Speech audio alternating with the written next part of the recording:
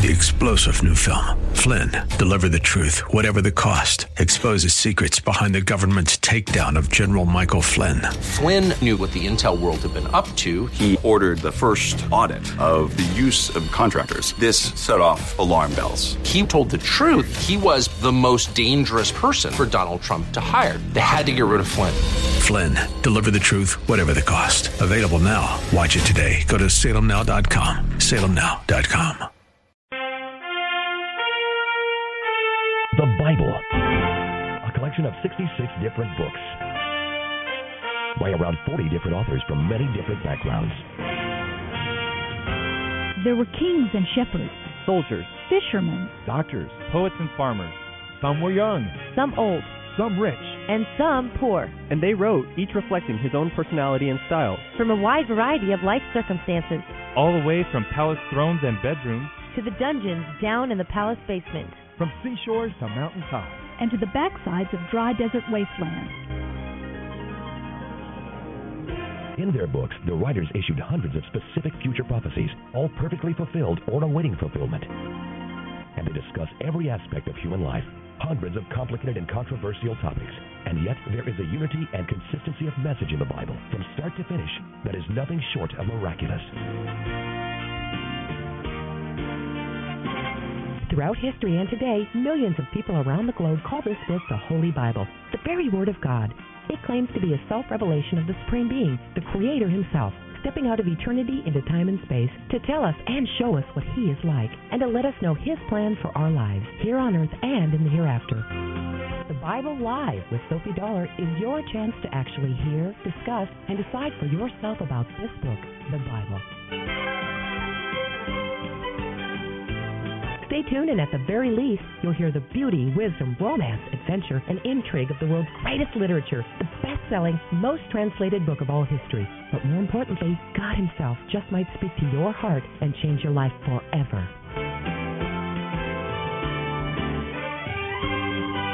Now, here's the host of the Bible Live, Sophie Dollar.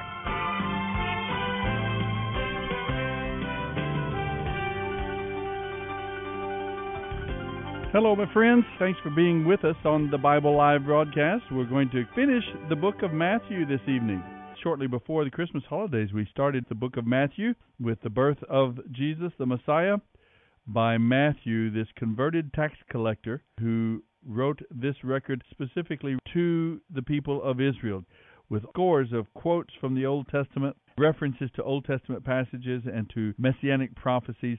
Matthew is going out of his way to demonstrate clearly, to give evidence that Jesus is indeed the long-awaited, promised Jewish Messiah. He is Christ the King. The four Gospels, Matthew, Mark, Luke, and John, were never intended to be complete histories. These are written by disciples, apostles of Jesus the Messiah, who were themselves convinced that He was the Son of God, that He was indeed the Messiah. They write, each one of them, from their unique perspective. Matthew from his perspective as a Jewish man with the biblical references in mind. Mark, actually John Mark, he is basically the writer for Peter, and they emphasize the servant nature. Matthew the king, Mark talks about Christ the servant.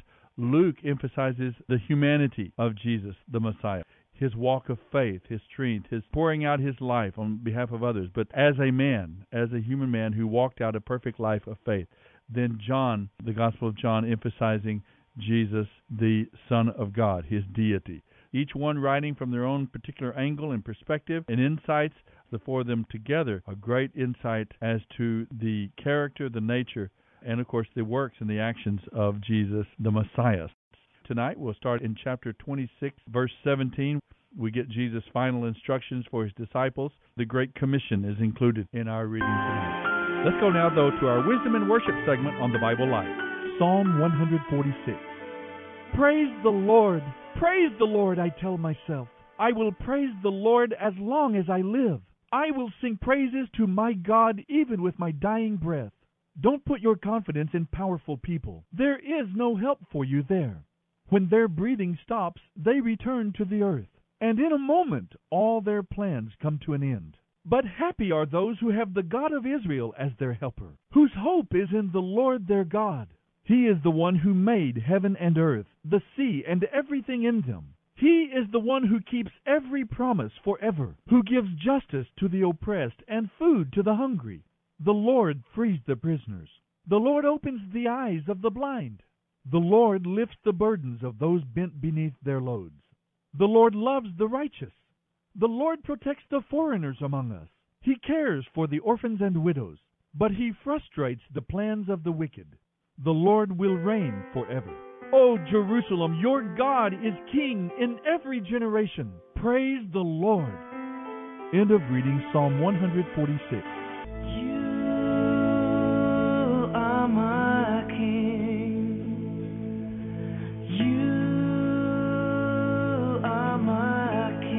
You're listening to the Bible Live with Soapy Dollar.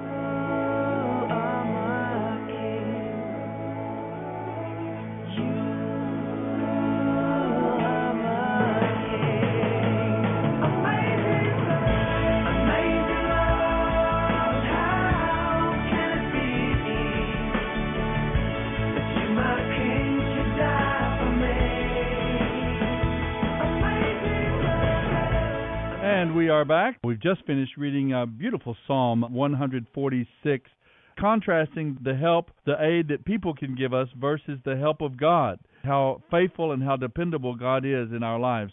Now let's turn to the Gospel of Matthew. We're going to pick up in chapter 26, verse 17, as the disciples prepare for the final Passover celebration going into the Passion of Jesus. Matthew 26:17 through 28:20. Matthew 26. On the first day of the festival of unleavened bread, the disciples came to Jesus and asked, "Where do you want us to prepare the Passover supper?" "As you go into the city," He told them, "you will see a certain man. Tell him, 'The teacher says, my time has come, and I will eat the Passover meal with my disciples at your house.'" So the disciples did as Jesus told them and prepared the Passover supper there. When it was evening, Jesus sat down at the table with the 12 disciples. While they were eating, He said, "The truth is, one of you will betray me." Greatly distressed, one by one they began to ask Him, "I'm not the one, am I, Lord?" He replied, "One of you who is eating with me now will betray me. For I, the Son of Man, must die, as the Scriptures declared long ago. But how terrible it will be for my betrayer! Far better for him if he had never been born." Judas, the one who would betray Him, also asked, "Teacher, I'm not the one, am I?" And Jesus told him, "You have said it yourself."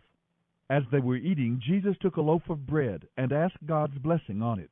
Then He broke it in pieces and gave it to the disciples, saying, "Take it and eat it, for this is my body."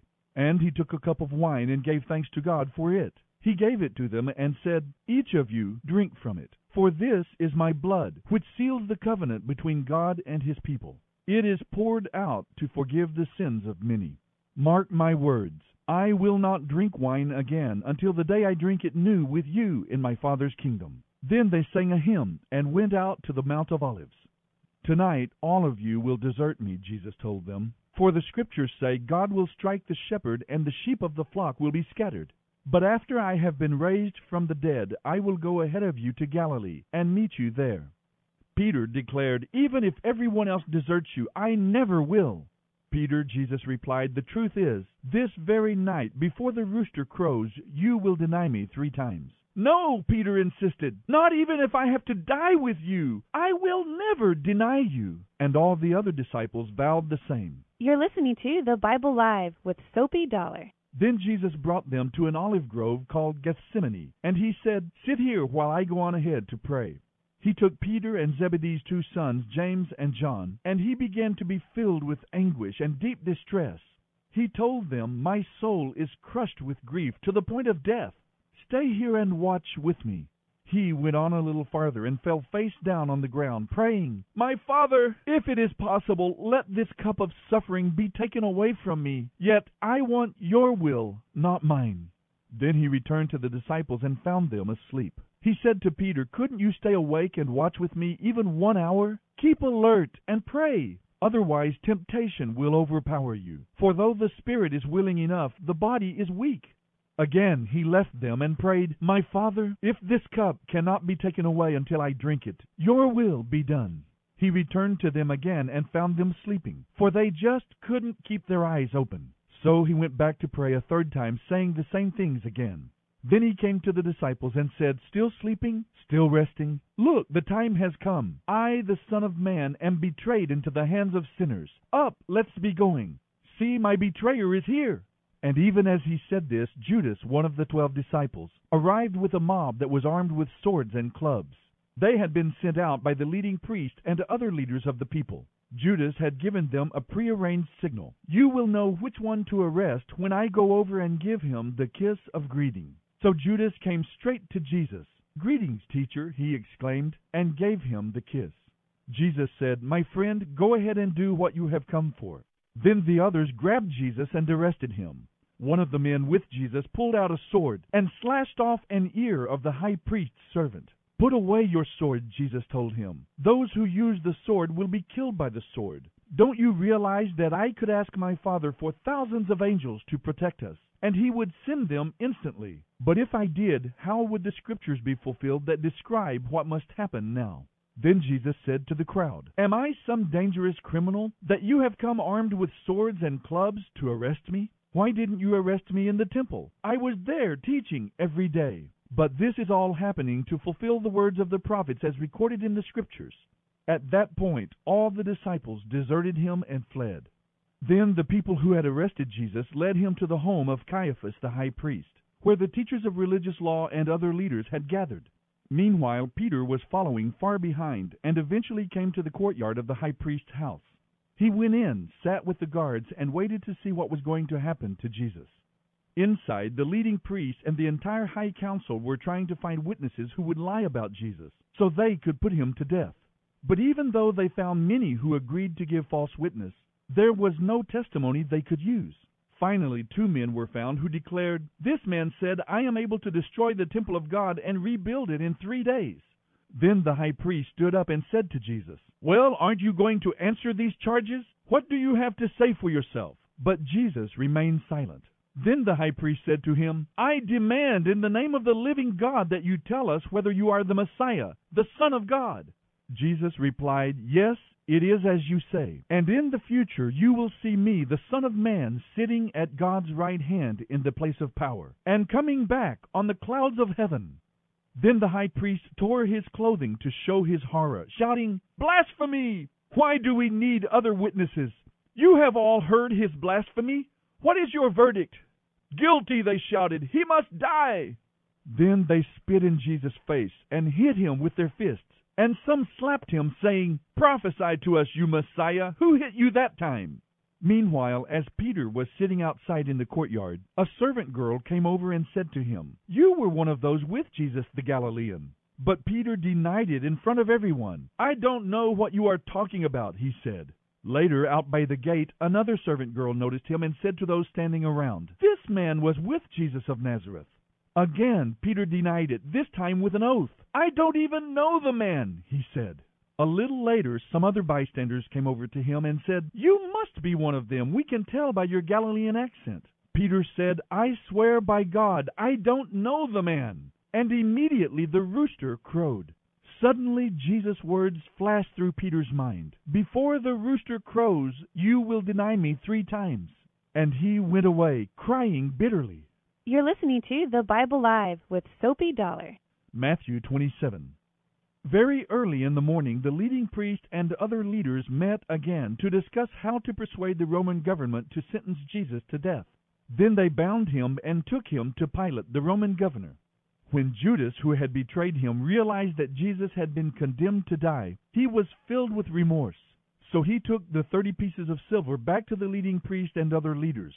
"I have sinned," he declared, "for I have betrayed an innocent man."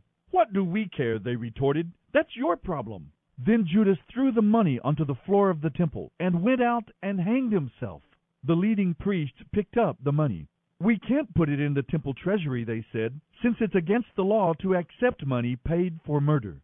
After some discussion, they finally decided to buy the potter's field, and they made it into a cemetery for foreigners. That is why the field is still called the Field of Blood. This fulfilled the prophecy of Jeremiah that says, "They took the 30 pieces of silver, the price at which he was valued by the people of Israel, and purchased the potter's field, as the Lord directed." Now Jesus was standing before Pilate, the Roman governor. "Are you the king of the Jews?" the governor asked him. Jesus replied, "Yes, it is as you say." But when the leading priest and other leaders made their accusations against him, Jesus remained silent. "Don't you hear their many charges against you?" Pilate demanded. But Jesus said nothing, much to the governor's great surprise.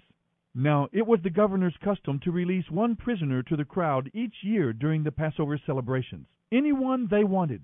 This year there was a notorious criminal in prison, a man named Barabbas. As the crowds gathered before Pilate's house that morning, he asked them, "Which one do you want me to release to you, Barabbas or Jesus, who is called the Messiah?" He knew very well that the Jewish leaders had arrested Jesus out of envy. Just then, as Pilate was sitting on the judgment seat, his wife sent him this message: "Leave that innocent man alone, because I had a terrible nightmare about him last night." Meanwhile, the leading priest and other leaders persuaded the crowds to ask for Barabbas to be released and for Jesus to be put to death. So when the governor asked again, "Which of these two do you want me to release to you?" the crowd shouted back their reply, "Barabbas!" "But if I release Barabbas," Pilate asked them, "what should I do with Jesus, who is called the Messiah?" And they all shouted, "Crucify him!" "Why?" Pilate demanded. "What crime has he committed?" But the crowd only roared the louder, "Crucify him!" Pilate saw that he wasn't getting anywhere and that a riot was developing. So he sent for a bowl of water and washed his hands before the crowd, saying, "I am innocent of the blood of this man. The responsibility is yours." And all the people yelled back, "We will take responsibility for his death, we and our children." So Pilate released Barabbas to them. He ordered Jesus flogged with a lead-tipped whip, then turned him over to the Roman soldiers to crucify him. Some of the governor's soldiers took Jesus into their headquarters and called out the entire battalion. They stripped him and put a scarlet robe on him. They made a crown of long, sharp thorns and put it on his head. And they placed a stick in his right hand as a scepter. Then they knelt before him in mockery, yelling, "Hail, King of the Jews!" And they spit on him and grabbed the stick and beat him on the head with it. When they were finally tired of mocking him, they took off the robe and put his own clothes on him again. Then they led him away to be crucified. As they were on the way, they came across a man named Simon, who was from Cyrene, and they forced him to carry Jesus' cross. Then they went out to a place called Golgotha, which means Skull Hill. The soldiers gave him wine mixed with bitter gall, but when he had tasted it, he refused to drink it. After they had nailed him to the cross, the soldiers gambled for his clothes by throwing dice. Then they sat around and kept guard as he hung there. A signboard was fastened to the cross above Jesus' head, announcing the charge against him. It read, "This is Jesus, the King of the Jews." 2 criminals were crucified with him, their crosses on either side of his. And the people passing by shouted abuse, shaking their heads in mockery. "So you can destroy the temple and build it again in 3 days, can you? Well then, if you are the Son of God, save yourself and come down from the cross." The leading priests, the teachers of religious law, and the other leaders also mocked Jesus. "He saved others," they scoffed, "but he can't save himself. So he is the King of Israel, is he? Let him come down from the cross, and we will believe in him. He trusted God. Let God show his approval by delivering him. For he said, 'I am the Son of God.'" And the criminals who were crucified with him also shouted the same insults at him. You're listening to The Bible Live with Soapy Dollar. At noon, darkness fell across the whole land until 3 o'clock. At about 3 o'clock, Jesus called out with a loud voice, "Eli, Eli, lema sabachthani," which means, my God, why have you forsaken me?"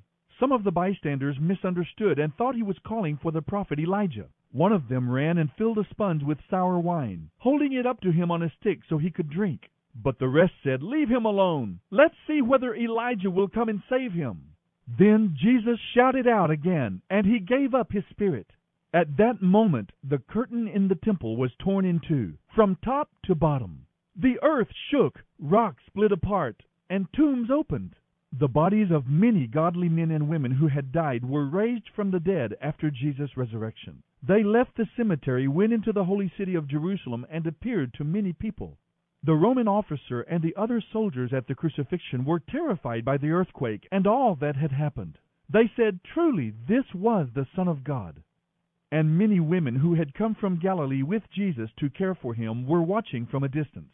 Among them were Mary Magdalene, Mary the mother of James and Joseph, and Zebedee's wife, the mother of James and John. As evening approached, Joseph, a rich man from Arimathea, who was one of Jesus' followers, went to Pilate and asked for Jesus' body. And Pilate issued an order to release it to him. Joseph took the body and wrapped it in a long linen cloth. He placed it in his own new tomb, which had been carved out of the rock. Then he rolled a great stone across the entrance as he left. Both Mary Magdalene and the other Mary were sitting nearby watching. The next day, on the first day of the Passover ceremonies, the leading priests and Pharisees went to see Pilate. They told him, "Sir, we remember what that deceiver once said while he was still alive. 'After 3 days I will be raised from the dead.' So we request that you seal the tomb until the 3rd day. This will prevent his disciples from coming and stealing his body, and then telling everyone he came back to life. If that happens, we'll be worse off than we were at first." Pilate replied, "Take guards and secure it the best you can." So they sealed the tomb and posted guards to protect it. You're listening to The Bible Live with Soapy Dollar. Matthew 28. Early on Sunday morning, as the new day was dawning, Mary Magdalene and the other Mary went out to see the tomb. Suddenly there was a great earthquake, because an angel of the Lord came down from heaven and rolled aside the stone and sat on it. His face shone like lightning, and his clothing was as white as snow. The guards shook with fear when they saw him, and they fell into a dead faint. Then the angel spoke to the women. "Don't be afraid," he said. "I know you are looking for Jesus who was crucified. He isn't here. He has been raised from the dead, just as he said would happen. Come, see where his body was lying. And now go quickly and tell his disciples he has been raised from the dead, and he is going ahead of you to Galilee. You will see him there. Remember, I have told you." The women ran quickly from the tomb. They were very frightened, but also filled with great joy, and they rushed to find the disciples to give them the angel's message. And as they went, Jesus met them. "Greetings," he said. And they ran to him, held his feet, and worshipped him. Then Jesus said to them, "Don't be afraid. Go tell my brothers to leave for Galilee, and they will see me there." As the women were on their way into the city, some of the men who had been guarding the tomb went to the leading priest and told them what had happened. A meeting of all the religious leaders was called, and they decided to bribe the soldiers. They told the soldiers, "You must say, 'Jesus' disciples came during the night while we were sleeping, and they stole his body.' If the governor hears about it, we'll stand up for you, and everything will be all right." So the guards accepted the bribe and said what they were told to say. Their story spread widely among the Jews, and they still tell it today.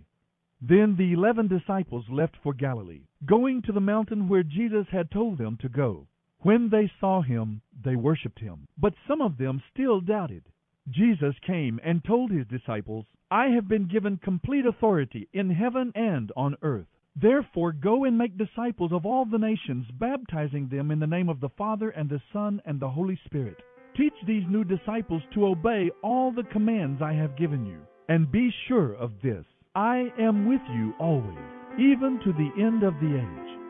End of reading Matthew 26:17 through 28:20. We stand and lift up our hands, for the joy of the Lord is our strength. This is The Bible Live with Soapy Dollar. We bow down and worship him now. How great, how awesome is he, and together we sing. This event, the resurrection, is right there at the white-hot core of the gospel. Jesus himself placed all of his credibility on that event. This would be the final great sign. Just as Jonah was 3 days in the great fish, he said, so the Son of Man will be 3 days, 3 nights in the grave, and I will come back from the dead. Everything was leading up to this point. We have read the book of Matthew now from the time of those early chapters in his genealogies, where they traced back his kingly genealogy, a descendant of King David, which he had to be. We've gone through now the book of Matthew of all of the great teachings of Jesus, the Sermon on the Mount and others, and the miracles that he did. all of the continued references to those prophecies that were fulfilled in his life. Prophecies from Zechariah about the 30 pieces of silver, from Jeremiah with the money being thrown on the temple floor. Details, so many prophecies. The fact that Jesus remained silent before his accusers at the trial, part of a prophecy from Isaiah chapter 53. What do you think it must have meant to Jesus? Here they are observing this Passover, the final Passover celebration that he would participate in this life, knowing that he himself would in just a few hours become the Passover lamb. It's so interesting to me what he must have known as a man, as a very mature spiritual man of God. He understood the Scriptures. He understood the symbolism of the Passover, the lamb that was slain. Blood was spread, remember, over the doorposts of the houses there in Egypt. They had been observing this Passover for all these hundreds of years now, hundreds and hundreds of years. And now the Messiah himself has come. He is observing that Passover, and at the very same moment he's eating that lamb, he's thinking he himself is very soon to be the real Passover lamb. That lamb that they ate each year was a symbol. That was a ritual by which they remembered God's deliverance to them as a people, and they looked forward to the Messiah who would become the Passover lamb and would deliver not from the kingdom of Egypt, but from the kingdom of darkness, from the kingdom of sin. So Jesus participates, goes into the Garden of Gethsemane. He's arrested. It's a highly illegal trial. There are a number of things that it was wrong for them to have done. No defense for Jesus was sought or allowed. He was put under oath, but then he was incriminated for what he said.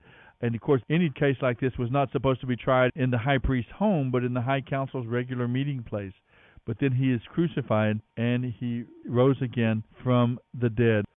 There's so much that comes from the resurrection event. It confirms his identity, his salvation. It gives us hope. His death is indeed a substitute, giving us new life.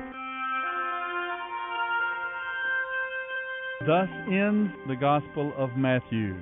Beginning with those genealogies, Matthew makes a case throughout the book that Jesus was indeed that long-awaited, promised Jewish Messiah. With so very many quotes and references to the Hebrew Scriptures, beginning again, like I said, with those genealogies, Matthew presents Jesus' credentials for being not only King of the Jews, King of the world, not a military political leader, of course, as the disciples had originally hoped, but he is a spiritual king who can overcome evil, can rule in the heart of every person, and if we refuse to serve the king faithfully, we are disloyal subjects, fit only to be banished from the kingdom. We must make Jesus the King of our life. By faith, worship him as Savior, King, and Lord. Bible See you Live next time. with Sophie Dollar. Sophie reads from the New Living Translation by Tyndale House Publishers. The Bible Live is dedicated to helping promote spiritual revival across America, and your financial support is needed. Please mail your tax-deductible gift to the Bible Live, Post Office Box 18888. That's the Bible Live, P.O. Box 18888, San Antonio, Texas 78218. You may also make credit card donations at the ministry website, thebiblelive.com.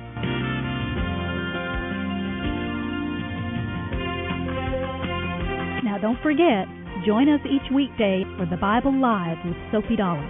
Start today, and in 1 year's time, we will read and respond together to the entire Bible.